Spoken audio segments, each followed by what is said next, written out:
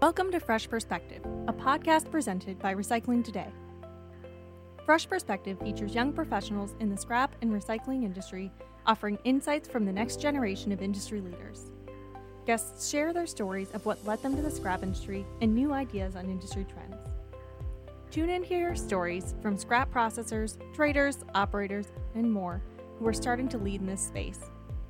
Fresh Perspective is beginning an ongoing dialogue with future executives of the industry.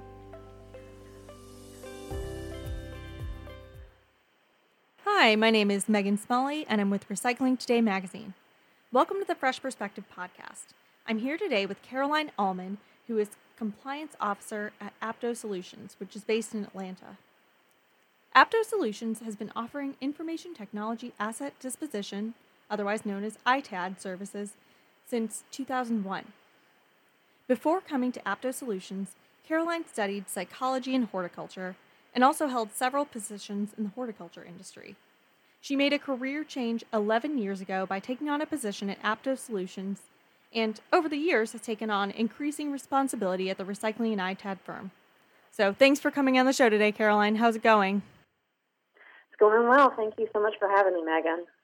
So I think something that a lot of people would be interested in is, you studied at college and had internships that were in the horticulture industry, which is very different from where you ended up in electronics, recycling, and ITAD, and psychology too. So could you tell me more about your background? What were you studying in college and what were you hoping to pursue as a career before you ended up at Apto Solutions? So originally, upon graduation, my intent was to get my master's in horticultural therapy and then pursue that as a line of work. And unfortunately, when I came out of college, it was not a great time for finding new work, and moving across the country again to pursue a master's was not very appealing to me at the time. So I started a job search to find something that was also closer to my fiance at the time, who lived in Atlanta, and that then led me to a job listing at Apto Solutions in 2010. And I did not have any clue what this industry was. It was very interesting to me. I was intrigued to find out what exactly it was they were doing, and so I applied for the job, and they hired me, and I guess the rest is history at this point, to a certain degree at least. Definitely. Now, when you applied to work at Apto Solutions, did you think that was going to become a career for you, or was it just, I'll stay here a couple years and then we'll see what happens? What was your mentality going in? That was exactly it. This will be a stepping stone, and I will get settled in the area and then have an opportunity to have some more freedom to find a role that fit more into my degrees. And I just really was taken by the industry, and there was a lot of change happening when I got hired, and one thing led to another, and they kept giving me different opportunities to learn new things. 11 years later, we're still learning new stuff. Now, have you got to use any of the skills that you learned in psychology or horticulture as you transitioned to Apto Solutions, or what are some things that you can apply from that previous education? Of course, psychology is easily applied. You just, in general, dealing with people and the compliance side for training or even employee recognition, that really comes in and encouraging people and helping people understand what we're doing and getting the engagement from employees and buy-in on what we're doing. That has really helped the psychology. And then I was then naturally put in charge of all of the potted plants in the office once they found out my horticulture. But other than that, I have not had many opportunities other than the odd conversation about what's going wrong with this. And then I guess when you came to Apto Solutions, what was the learning curve like? Did it take a while for you to get used to the industry and learn things? What was that like? Yes, it did. It was a definite learning curve. I had worked, the extent of my IT experience was putting in orders for plants in SAP. That was it.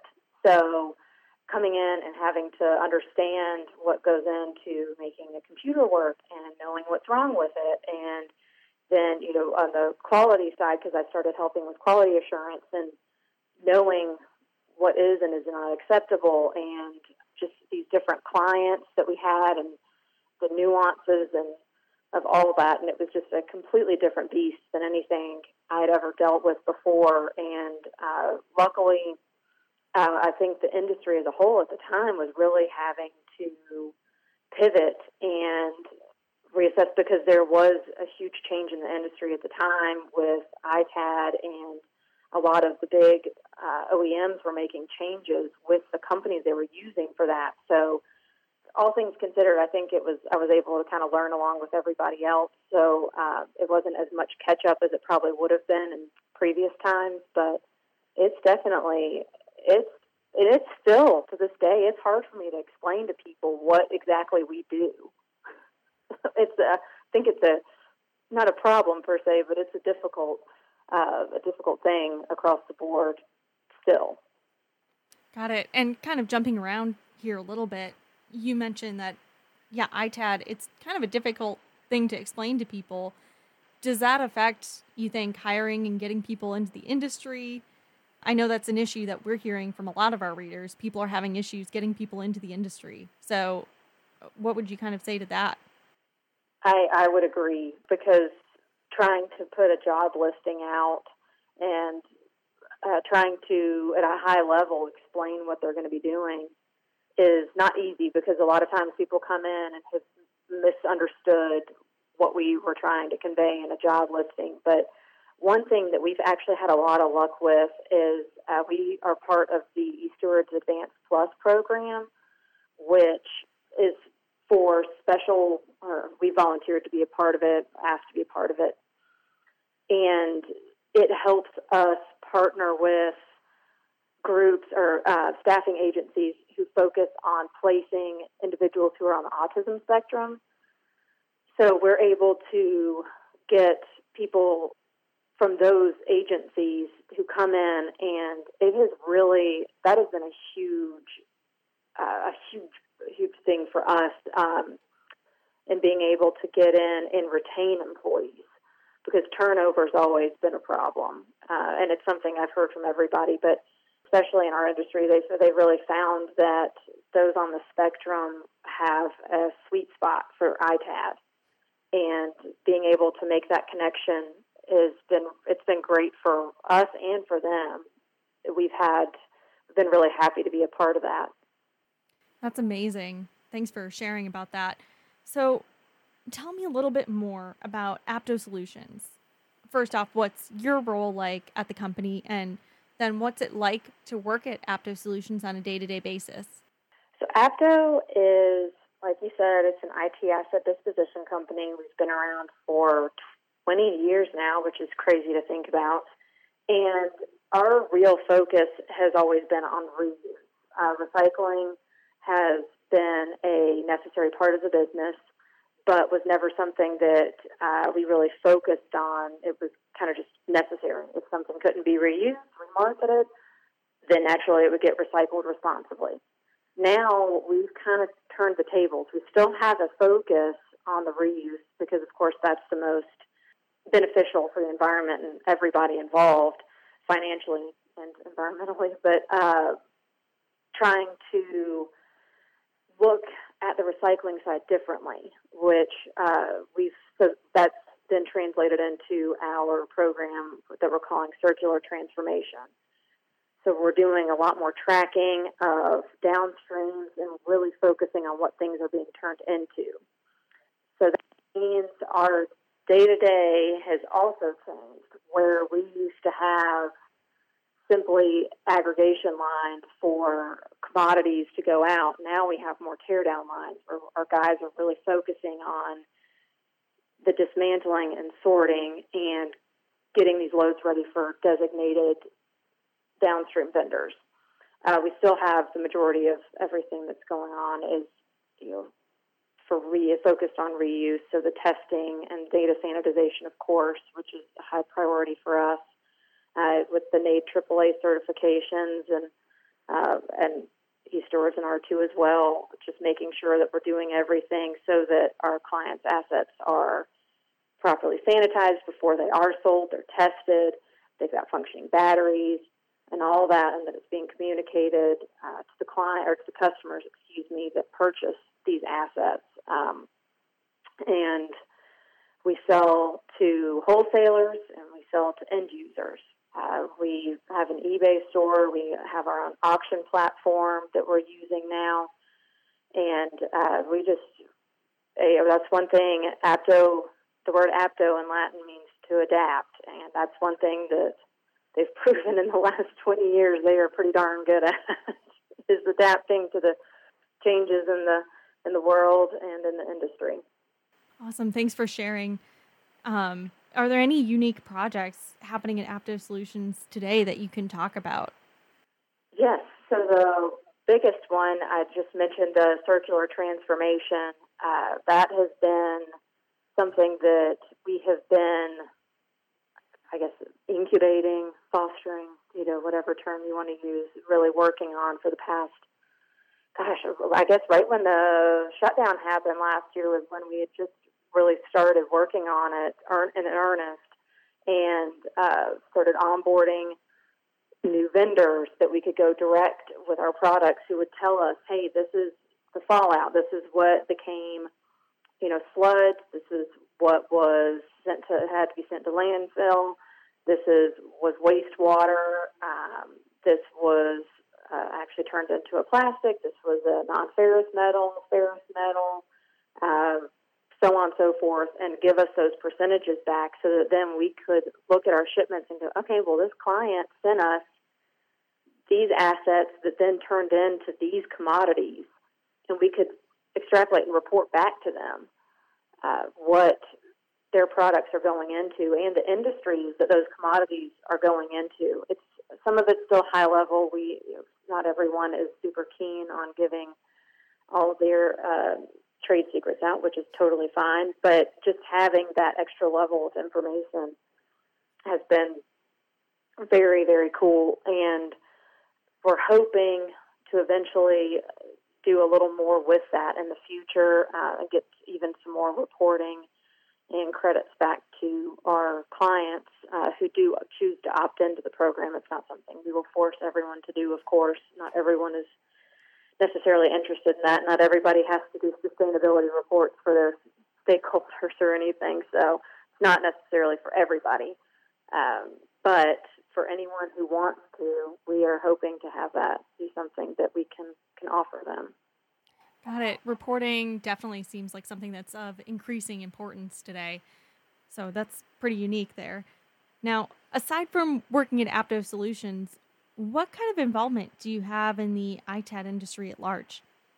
When e-stewards started working on transitioning from their version 3.1 to version 4, I volunteered to assist with that process and just reviewing the changes and making sure that, along with several other people in the industry, we went through and just made sure that the changes that were being made were beneficial to the e-steward certified companies and would hopefully bring in new companies. And I also am on the executive committee for the Coalition for American Electronics Recycling. That's something that I've only been doing for about a year now, but that position is just because that's a very large group.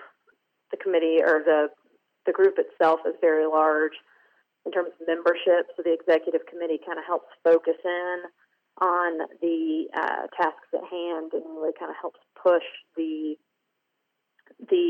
SERA, which is the Secure E-Waste Export and Recycling Act, and just really helping push that in Congress. Got it. So it sounds like you're involved in some legislative efforts going on. So related to legislation, What would you say are the biggest legislative efforts related to electronics recycling and ITAD that are either concerning to you today or that you hope to see passed?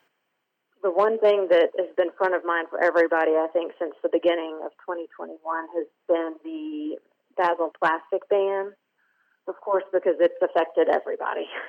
It was a necessary thing, but it was still a lot of companies are still struggling with it because it's just hard. There's not many domestic options for plastics, so that's definitely something that we keep talking about. It keeps coming up.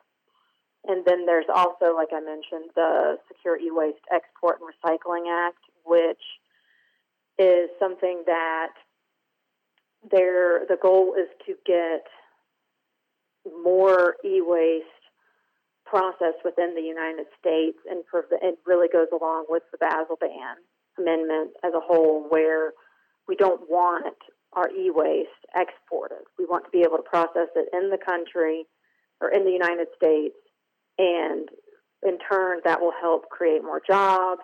It takes away cybersecurity risks. There's been cases upon cases reported where even the government has gotten equipment that has counterfeit chips in it.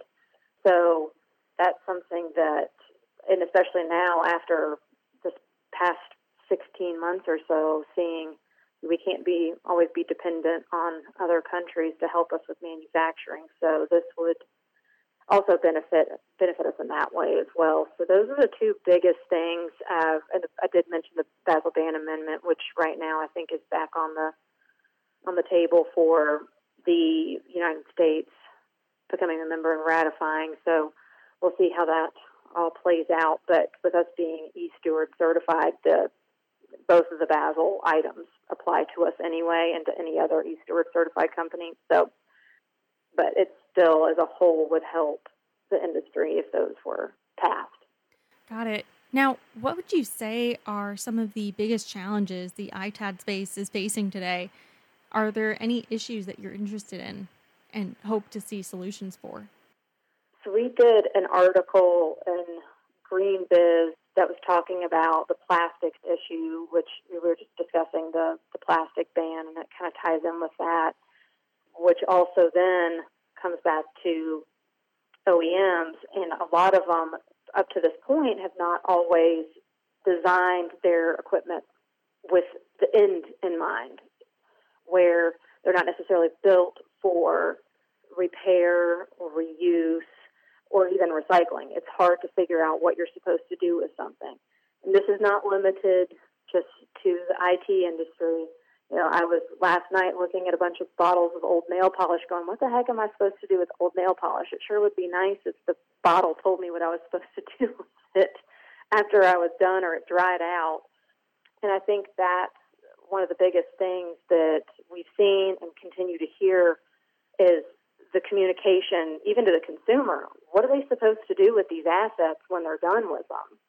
How are we as ITAD companies supposed to make sure it gets done the right way? We really need the buy-in from the OEMs and their assistance with streamlining manufacturing.